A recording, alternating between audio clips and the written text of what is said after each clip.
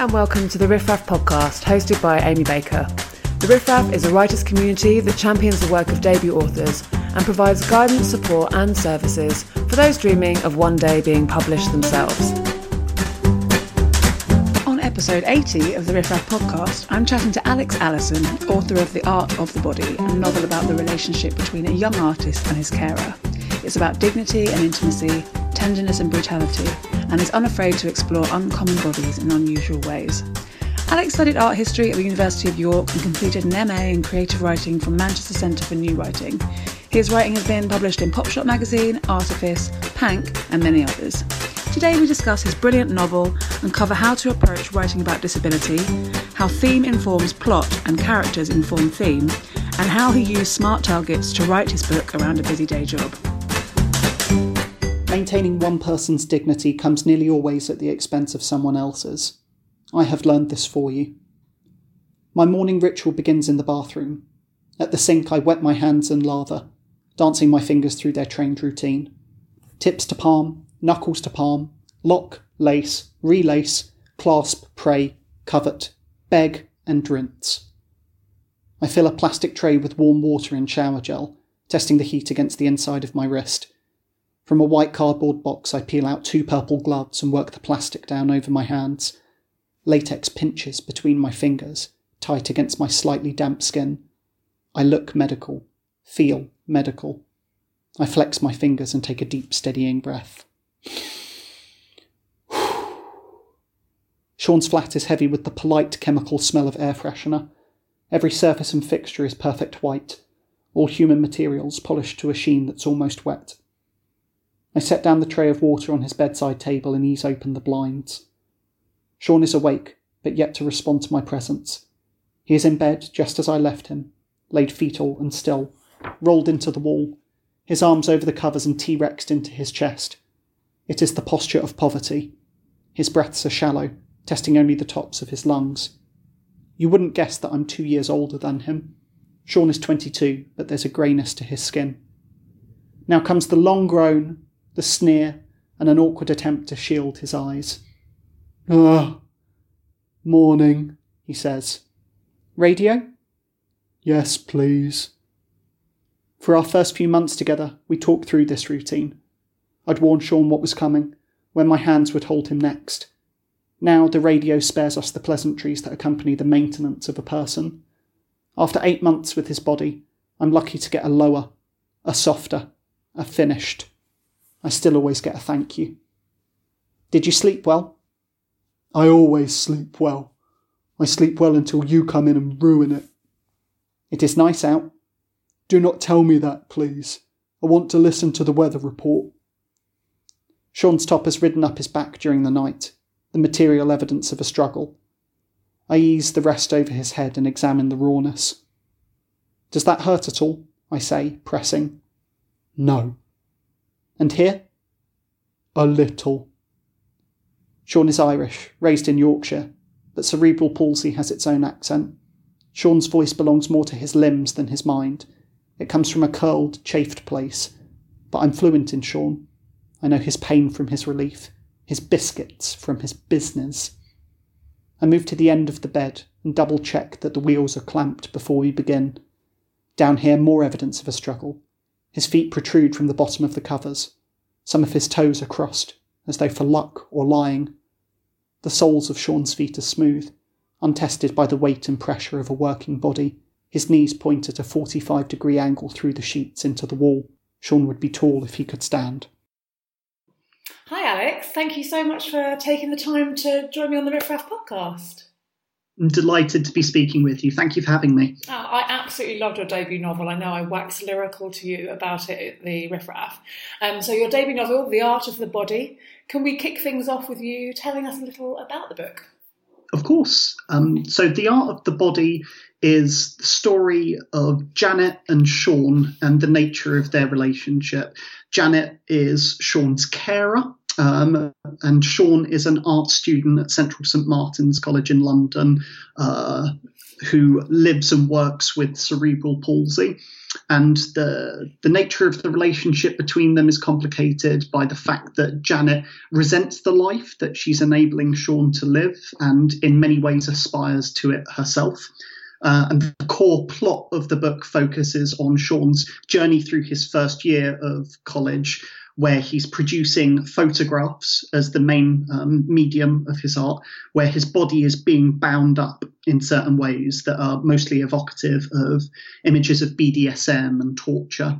And thematically it explores dignity and the limits of our body and the limits of compassion, as well as how we confront the complicated nature of what it means to be intimate with someone. Yeah, wonderful summation. Thank you. I always think it's really interesting to start by understanding more about how you came to write this book. So if you could tell us a little bit about your journey to becoming a published author before we get into more details about the book. So I think that it's worth foregrounding my journey with the inspiration for the novel and kind of what I drew upon to be able to confidently write this subject matter. I had some exposure to care work through a Catholic charity that I was part of through school and in my early 20s, where we took disabled people on holiday, often on a kind of pilgrimage to Lourdes or other religious locations, where it was pitched as like a good spiritual journey, but it was mostly like a nice break for the disabled people who were mostly a similar age to us. But you came to realize when you were handing them back over at the end of the trip that it was a break for their carers as well. So it was a very humbling thing to experience as a cynical teenager who was having a crisis of faith himself. And I'm not a religious person in any serious aspect any longer, but it helped me come to terms with how people can have a meaningful engagement with faith without necessarily having it define their lives entirely.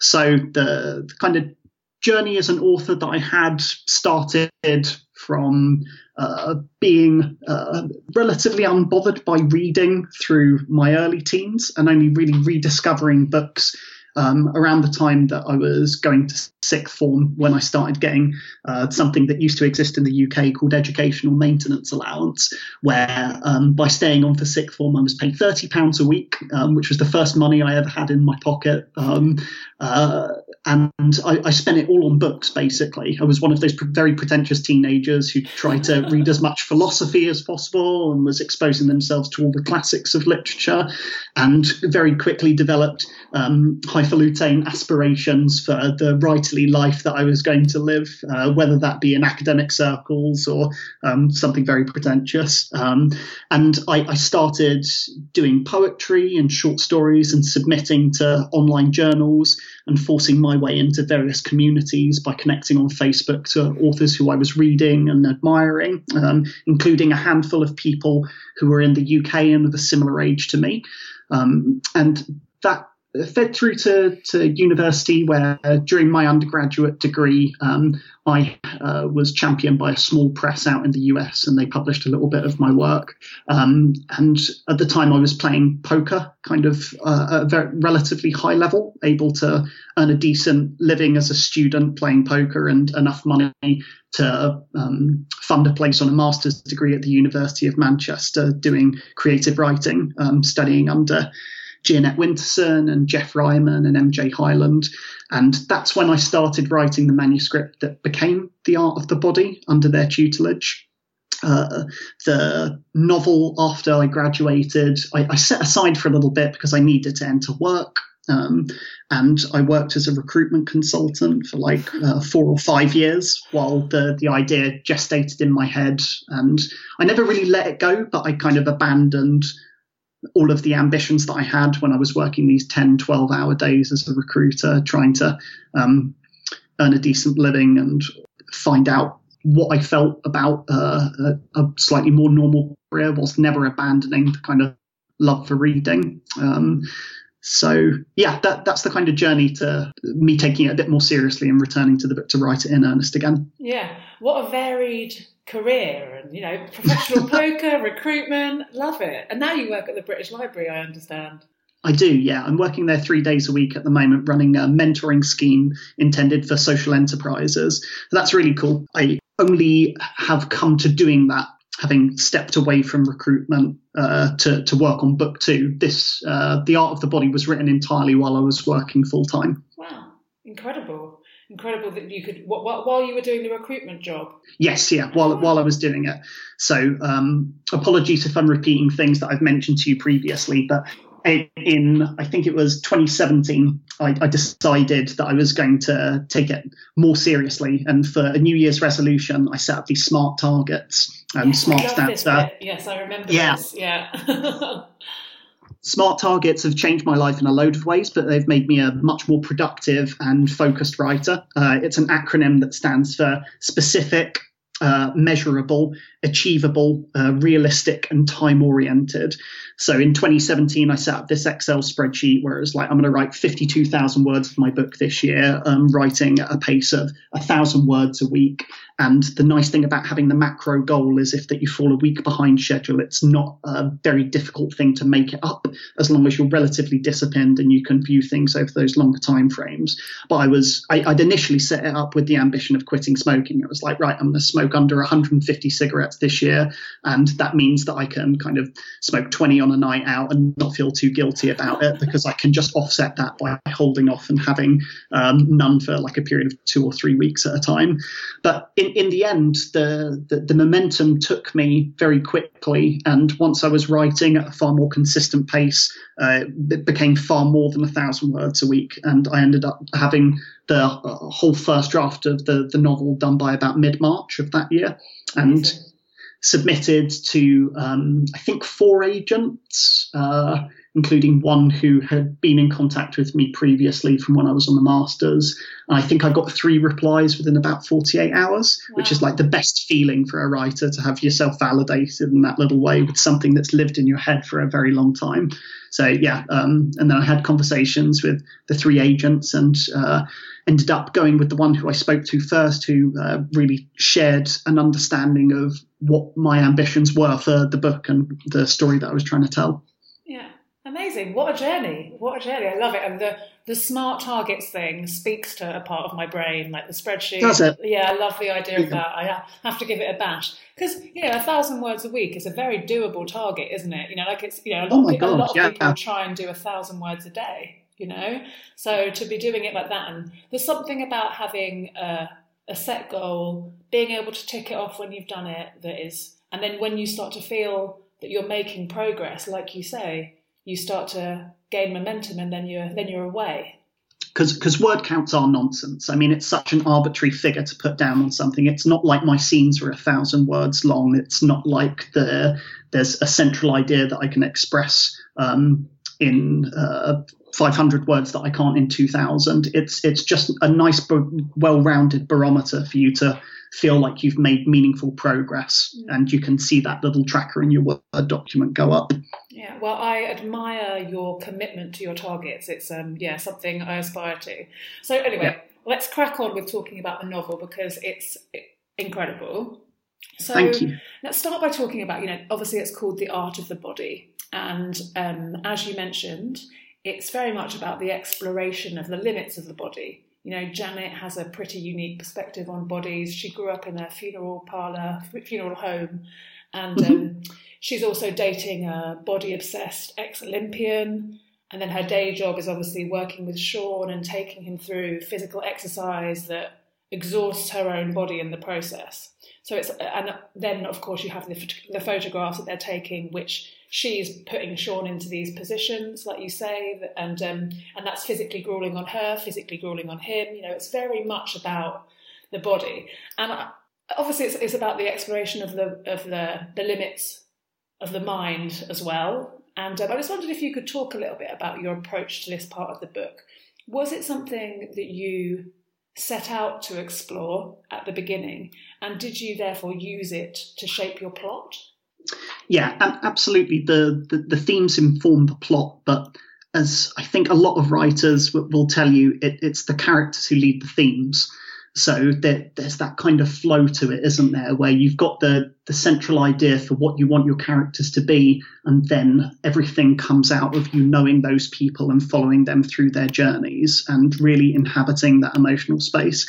So the first decisions that are important to the way that the story is told is the fact that I'm writing as a woman, first person, present tense. And that was the vehicle that made the most sense when I was figuring out the best approach to tell the story that I wanted to, because firstly, it would be disingenuous to tell a story about care work through the voice of a man, given that a disproportionate number of care workers are working class women. And secondly, the kind of immediacy and the intimacy that I felt I needed to communicate about working with somebody else's body is best conveyed not in reflection, but through lived present tense experience.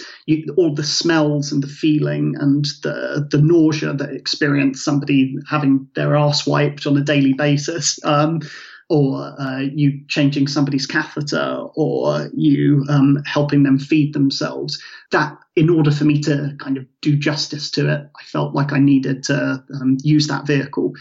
So for what you asked there about how the nature of writing the body informs everything that comes with the book, the starting point was trying to do justice to like the vulnerability involved with an adult person allowing somebody who is essentially a stranger under paid employment to have compassion and care for them. Like the working title of the book and what I submitted under was Caring. Yes. And I was, it's this curious schism of a word to care about somebody and then care for them, are very separate constructs. In the same way that the word dignity is, like the etymology of the word dignity is associated inherently with class. We've got the dignitaries of the past, and everything to do with bodily dignity is throughout the majority of Western history tied into people's privilege. It's a very recent phenomenon that anybody could be privileged enough to pay a stranger to take care of them or care about them.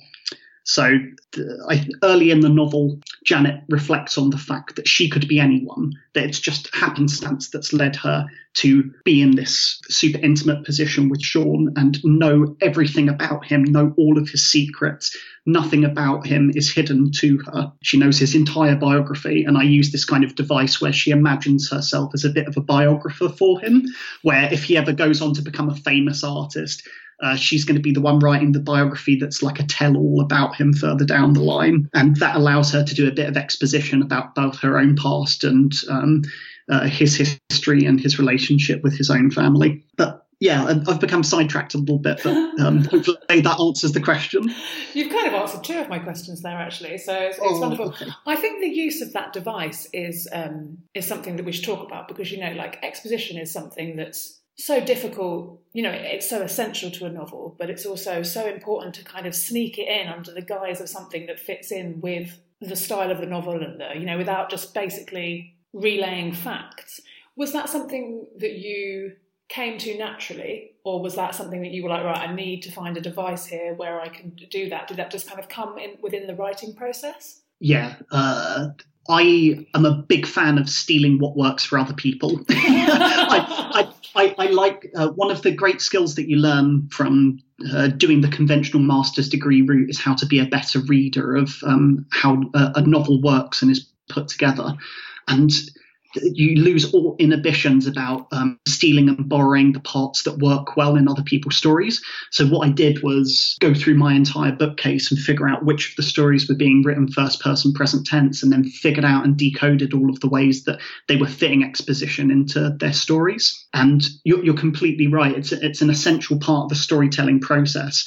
But if you're going to do it well, it needs to be intermingled with a unreliable internal monologue. It needs to be intermingled with contradictory desires. It needs to be intermingled with dialogue that doesn't seem cumbersome or laborious, and it needs to be intermingled with well-moderated use of flashbacks. I don't like first-person present tense novels that revert back to just thinking about flashbacks and things. So my novel follows a very linear arc. It begins and then it ends, and it sets out its estate relatively early on about what kind of space of time is going to be elapsed. There's always something that I write into the book that's coming up next. That's like one of the big devices that I learned is the best way to get exposition in there. You always just have to have something on the horizon as the next event coming up that is going to move the book forwards. And that's much easier to do when you've got a single narrator, and much easier to do when you've got a defined structure like an academic year informing the way that your novel is set up. So it's a bit of a cheat sheet way of doing it, but there's no shame in that, I don't think, for any writer. Well, especially because otherwise, where do you draw a line? You know, if you've got these interesting characters living interesting lives and having interesting dynamics, if you don't put it within the time frame, it's how would you know when to stop? Well, absolutely, yeah. I don't think that you're right in that sometimes you do need to write through it. And it's just a matter of sitting down and putting time at the keyboard to figure out what's going to work for you, and trying 2 or 3 different things, and then electing which is going to be the most either efficient or well suited to what you're trying to achieve. But as other people have mentioned on the podcast, I think knowing what you want to achieve out of each scene informs the direction that you take it in. And I remember even before the master's degree coming across this technique that Kurt Vonnegut used when he was mapping the entire shape of a story, but also the shape of a scene, where he does these line graphs for the emotional pitch that he wants to kind of follow through, and how like a Cinderella story is this entire upward trajectory, whereas a lot of crime dramas follow a more like bell curve of moving to a peak and then descending back down from it. And I like to draft one of those line graphs for each scene that I was inside of. So how do you build to a dramatic high point and then move back down from it? So the whole novel, when it's stitched together and you've got all of those scenes compiled, they undulate really nicely. So you're never building towards a fever pitch that becomes unsustainable for too long. But it's a relatively short book anyway. It's not like it's only like 270 pages odd. So it's not ungainly. Yeah, and I found that I read it very quickly because there is that sense of dread in it, for sure. I thought, there's definitely that sense of dread in it. Before we get on to the sense of dread, it sounds like you've taken a very pragmatic approach to writing this book, as well as having your smart trackers. You've got these line graphs for the emotional pitch, and then kind of you've written it in a linear fashion. Did you plot it all out? Did you know your scenes that were happening? Did you plan it quite thoroughly? So the story is told linearly. I didn't write it linearly at all, no.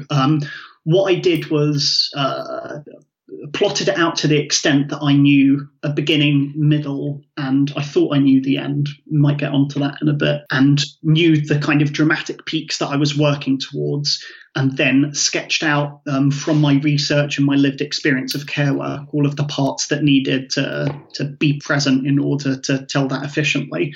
But in terms of the approach that I'm taking, it all seeming very structured, I promise you it doesn't feel like that while you're doing it. No, it doesn't. It is the way that my mind works, and that's informed partly by being in that recruitment culture where it's so target driven, but also the mathematical culture of poker, and that really needing to inform a lot of your decision making process and just trying to do things efficiently. But also working full time, you need to be so disciplined when you're allocating an hour and a half or 2 hours of your evening every night to work on something. You need a goal of what you want to get out of it if you're going to feel like you're justifying saying no to going out to drinks with your mates if you go home and then you faff about for a bit, or don't actually end up putting something together that feels like a worthwhile use of your time. You get depressed very quickly and feel guilty about it. I hear that very clearly. You need to make you're making progress, don't you? And if you've worked out the way that your mind works to achieve what you want to achieve, then all power to you, mate. I'm happy for you. So with, as you mentioned Janet, she's a woman, because a lot of women do care work. Can you talk a little bit about your sort of you've probably touched on this a little bit already, but your sort of exploration into Janet herself. You spoke earlier about interspersing that exposition with the unreliable narration and the kind of like her ideas about life and all those kind of things that form her character.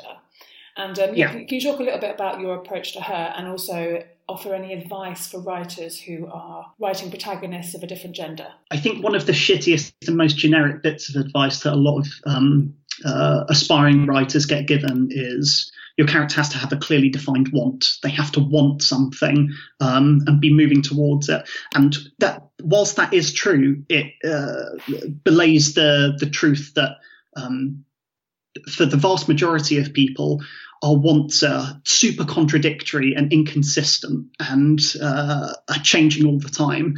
And my favourite characters in fiction have consistently been what abide by the trope of the unlikable female character. And I'm not a big fan of the term because it sounds like the kind of term that male readers apply to women whose ideas they don't agree with. But when I reflect on the kind of stories that stick with me most, and even ones that have been super well received in popular culture, all the way through from Anna Karenina through to Leela in Elena Ferrante's Neapolitan Chronicles, through to recent examples in the writing of the likes of Emir McBride and Hallie Butler, having a female character who is at war with herself and self-sabotaging and really kind of resentful and bitter, but also is funny and compassionate and caring and still wants to do a good job. How do you resolve those things? And the answer is that you don't. You don't really resolve them. You allow that drama to play itself out on the page. One of the beautiful things about writing a character as layered and nuanced as Janet is that she can both resent Sean and be really defensive about him and want to love him. And she's obsessed by him, and he's everything that she wants to be. And the fact that through the art that they're making together, it still only has his name on it is the big kind of driver for her to feel the resent. But at the same time, she's so proud of him and everything that he is achieving and getting good attention for, and aware of the difficulties that he's been through to accomplish that. So I like those types of characters, and I don't think there's a lack of them in literature. There's more of a lack of characters like Sean, who I hope is a well-rounded disabled character who doesn't abide by one of those horrible tropes in modern literary fiction where disability is often configured in some kind of binary where they're either an object of pity or an object of inspiration. He's neither and both of those things. And Janet is a champion for him when other people try and put him in either of those boxes, because she allows him to be a well-rounded, unique person. Yeah, it's what you've set out to achieve. I think you've done masterfully. I feel super proud of you. So let's talk about Sean. So he's like you say, you know, he is a well-rounded character. You get a lot more of his personality than I feel like I'd ever read in a novel. And you know, a lot of people's experience of disability is as an observer of it, rather than having direct understanding or even knowing people, myself included. And in your novel, we really get a glimpse into Sean and who he is and his capabilities and his personality and his desires, and it's refreshing. Can you talk a little bit about how you approached writing Sean, and what, if anything, you hope the reader would take away from the novel about disability? One of the things that I am really an advocate of aspiring writers to consider when including disabled characters in their stories is thinking about the fact that disability doesn't abide by the other characteristics of identity, and that it's not like gender or race or sexuality, because it's not fixed. Anyone can be disabled at any point in their lives through a freak accident or an illness or something, and disability affects you differently on different days. Like Sean has good days and bad days with his body through the course of the novel, and Janet is present through all of that. And so much of disability, like cerebral palsy, is experienced as just blunt force. You need to just work your way through it by lifting and moving and being uncomfortable and making yourself do a load of crap that you don't necessarily want to, or you're not in the mood to, for the good of your long-term health. So the other thing that you really need to think about when writing disability is that your body informs all of you. So much of your identity comes from how you're perceived by others and how you respond to their perceptions. And in that respect, you need to have something other than your body as a fixed point of identity. So that's why Sean, viewing himself primarily as a Catholic and an artist, are more significant to his sense of personhood than anything to do with his body, without him necessarily dismissing it or overlooking it. He embraces it and tries to make it part of his art.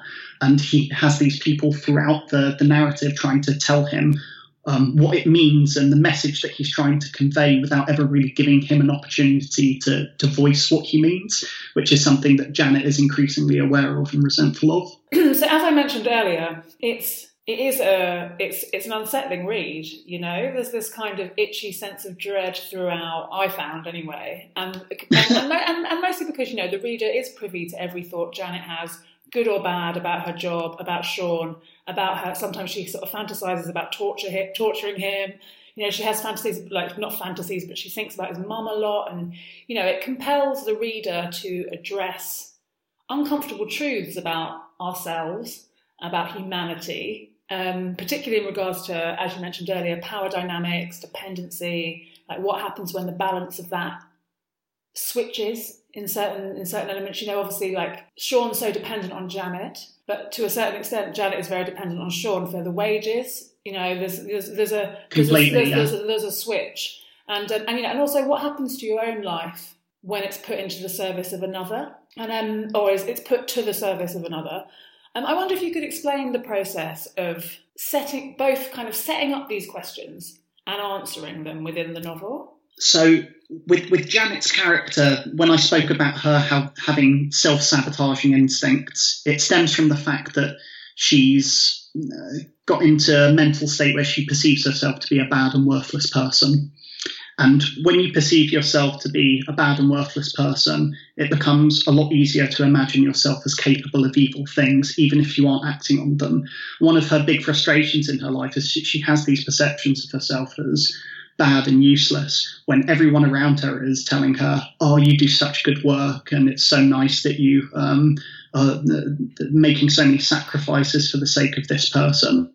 So there's that unresolvable element to her character that's kind of torturing her, where she wants to live up to the bad tendencies she has, and doesn't want Sean to be an outlet for salvation or become too dependent on him. I think she has entered into care work without having the intention of this being a vocation for her. It's not a calling that she wants to be tied down to long term. This was meant to be a quick fix for her that kind of was a route for her to be able to move to London, and then she was going to move on from it eventually. So when your whole identity starts to be defined by your work because it's so physically exhausting and it's your only source of income, and it's all you can speak about with your friends because you've become a bit obsessed with this guy that you're caring for, she feels vulnerable and weak because of it. And that was one of the things that we needed to kind of improve on in the editing process. Originally, I did have her thinking more often through the original drafts of the book in that kind of masturbatory way that anybody can enter into, where they go down a thought spiral. And we edited a bit out of that. And the novel originally actually ended after, I think it's chapter 5, without what eventually became the epilogue. And my agent's advice to me, which was absolutely dead on, was that in order to make this commercially viable in terms of being able to sell to a publisher, but also a more well-rounded read, it needed something to bring the story to a close more holistically and also more satisfyingly. And she was absolutely dead on, and I went away for like another 2 months to write the epilogue, and it became a much stronger book because of it, hopefully. Yeah, so that's interesting, because you said earlier about the how the ending, you thought you had your ending, and then so is that what you mean when you said that? Yeah, that's exactly it. Yeah, I wanted to end the book in like really quite a dark place, where Janet had completely been the perpetrator of her own destruction and left in the most isolated state that she is in at any point in the narrative. But the epilogue and having the ability to set it at a distance from the ending of the primary narrative allows space for the characters to experience the growth that they've been building to through the book, because it is very much a story where the characters grow symbiotically through each other. I think I had a question at the event that we did together about how I conceived of the characters, and I've always conceived of them in tandem to each other. It's very hard for me to talk about one of them without speaking about the other, because the story of the book is this central relationship. Who came first, Janet or Sean? There really wasn't one. When you set out to tell a story about care work, it is a story about the person being cared for and the person delivering the care, right? There's been a wave of some really interesting stories about care over the last few years. There's like Say by Lee Savage and Shelf Life by Livia Francini. And I don't think that any of the books have approached it in quite the same way that I have. And there are so many ways to tell this story, and they're all really interesting, and it explores so many parts of human psychology and human nature that are lying just below the surface, but also something that everyone in our generation is going to have to confront. 70% of the population of the UK will be a carer at some point in our lives. Wow, that's the statistic, is it? 70 now, yeah. Disproportionately weighted towards women, but that number's just going to go up. My goodness. So, what advice do you have for people? You know, because you I love the idea that you're showing your characters growth over this sustained period of time, and you're right. The epilogue 100% does allow you to see how that growth that you've been witnessing, that difficult period of time, how that pays off. Like it's nice to think of it like that. What advice do you have for people who are intending to make the reader question things?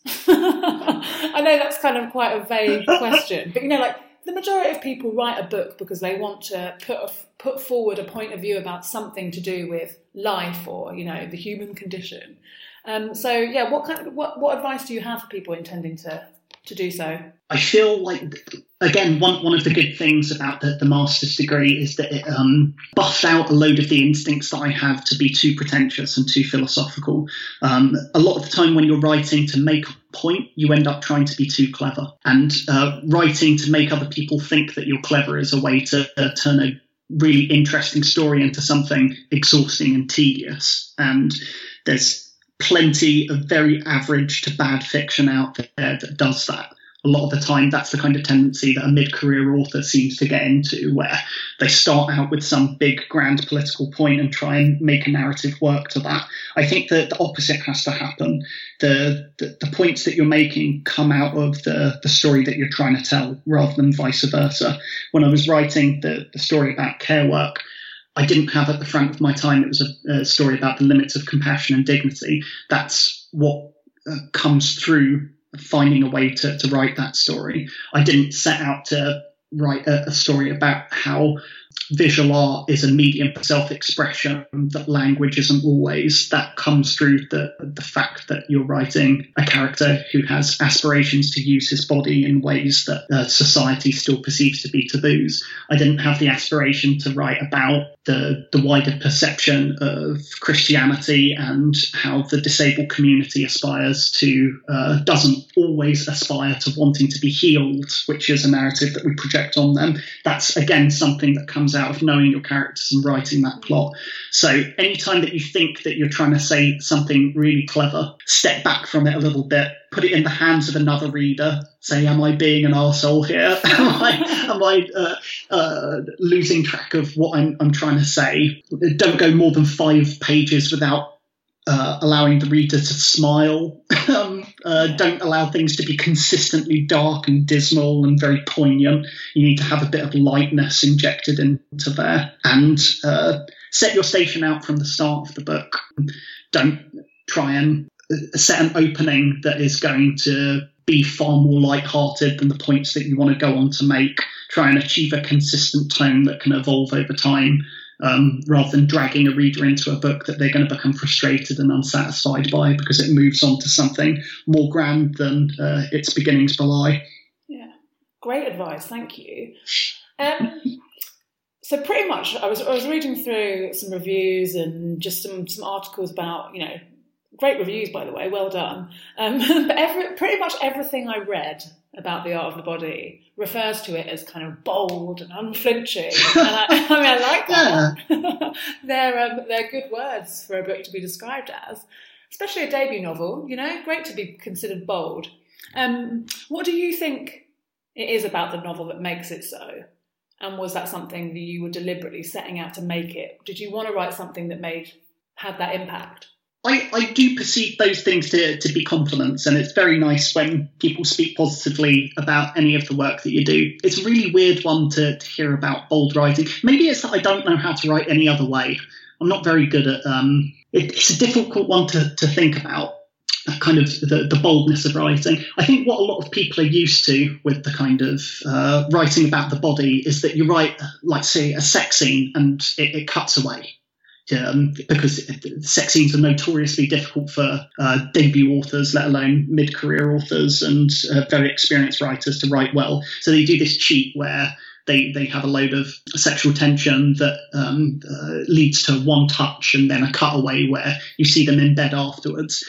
And the boldness and the directness of it comes that I don't really skimp the details of what it means to experience intimacy and the kind of darker thoughts that exist in our heads at the same time as us taking pleasure in something, or where our mind goes when we are having a normal work day. Again, there aren't that many novels that focus so entirely on labour and work. And The Art of the Body is very much a story of working class labour in the truest sense. When you think of the vast majority of literary fiction, it happens in the free time of characters, or it happens in their internal lives while they're in these non-liminal states, or they're kind of between places or on a journey somewhere. Whereas the mundanity of care work in particular means that you are living the same day over and over again with such a defined set routine where there's very little variation to the labour that goes into caring for a body. So maybe it comes out of that, but I don't perceive those comments to be a negative whatsoever, and I'm very grateful for them. It hasn't received a load of attention from the media, and it's a very hard book to market because there's not a huge appetite for stories about disabled people, and it doesn't quite fit into any categories of chick lit, and it doesn't fit into any characteristics of a more psychological thriller, because it's a story of the stories that we tell ourselves to make it through the day. Yeah, but it's an important book, probably because of that, because it's a situation that many people are in. And I think the one thing when you were talking about how, because you're writing about it, about her experiences over the course of the day and of her work as a carer, as she's doing it, the language you use, there's no time for musing or for kind of poetic observations about what she's doing. It is just matter of fact, and I think that's quite interesting. It's not happening to someone while they're kind of like having a daydream. It's very much the facts of what she's doing at that point, and that's it's a beautiful point you made there. I think everyone should read this book. I think I thoroughly enjoyed it, and as the best books do, it gave me a deeper understanding, a deeper sympathy, a deeper kind of, more understanding of the, how people think. And that's what books should do, I think. Thank you. Yeah, I have a social group of people who primarily aren't readers, whether that be my friends who I still play poker with, or my friends who play football with, and those of them who are kind enough to buy and read it and support it, all did report back that they found it readable, which was really gratifying to hear. To a general audience, this is not a hard or particularly dense book. It's relatively pacey, and I think that it's as layered as you choose to make it.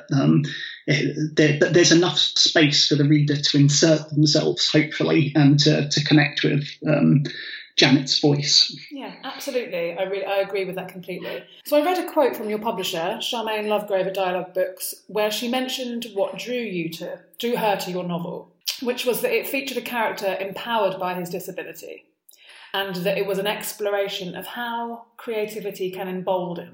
And I wondered if you could elaborate a little bit on that kind of comment. I loved that comment. I thought it was I love Charmaine. Yeah, she's been the perfect champion for the book and has had such a great, passionate voice for everything that I was looking to achieve, and understood my book better than I did almost from our first interaction. So that it's been a pleasure to work with her.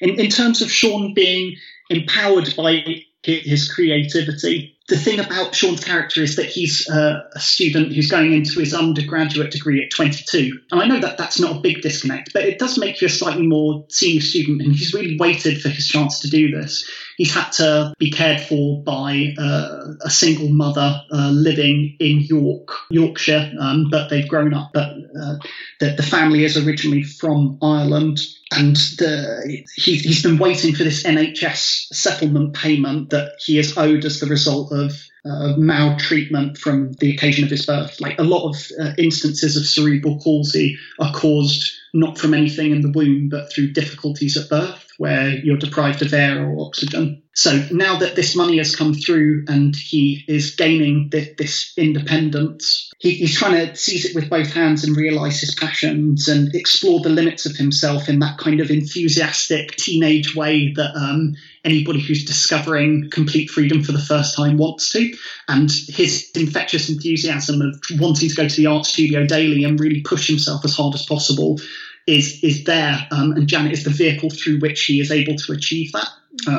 And at no point in the book does he take her for granted. I don't think, at least. He can be a bit kind of teenage with her, where he's moany or disgruntled and doesn't want to be got up in the morning. But he's grateful for the opportunities that everybody's affording him, because he knows what it's like on the other side. But he's also, you get the sense that he is part of a wider online community. He's in contact with another artist out in Canada who's a good friend of his, and he never feels alone. He's got his own life independent of Janet. And the nice thing that I think Janet has to realise relatively early on is that she could be anyone. She is not the big deciding factor in his ultimate success. So that's a really weird thing where, as you mentioned earlier, from the kind of power balance between them, at any point in time she could just quit and step away and he would find a replacement. But she perceives there to be some really intimate connection fundamental to the success that he's having that she's trying to take credit for. That's not entirely true when you look at the evidence of it. So, yeah, I've done a roundabout way of answering again. I'm sorry. No, I like it. Just so many nuances to this novel that it's amazing, like you say, that you have created something with so much space to insert yourself into it, and that it is light, and that there are moments that are funny, and and there's a very cohesive storyline, and so for a novel that is achieving so much, it's also a really good a pleasant read as well. Not much of a pleasant, but an enjoyable read.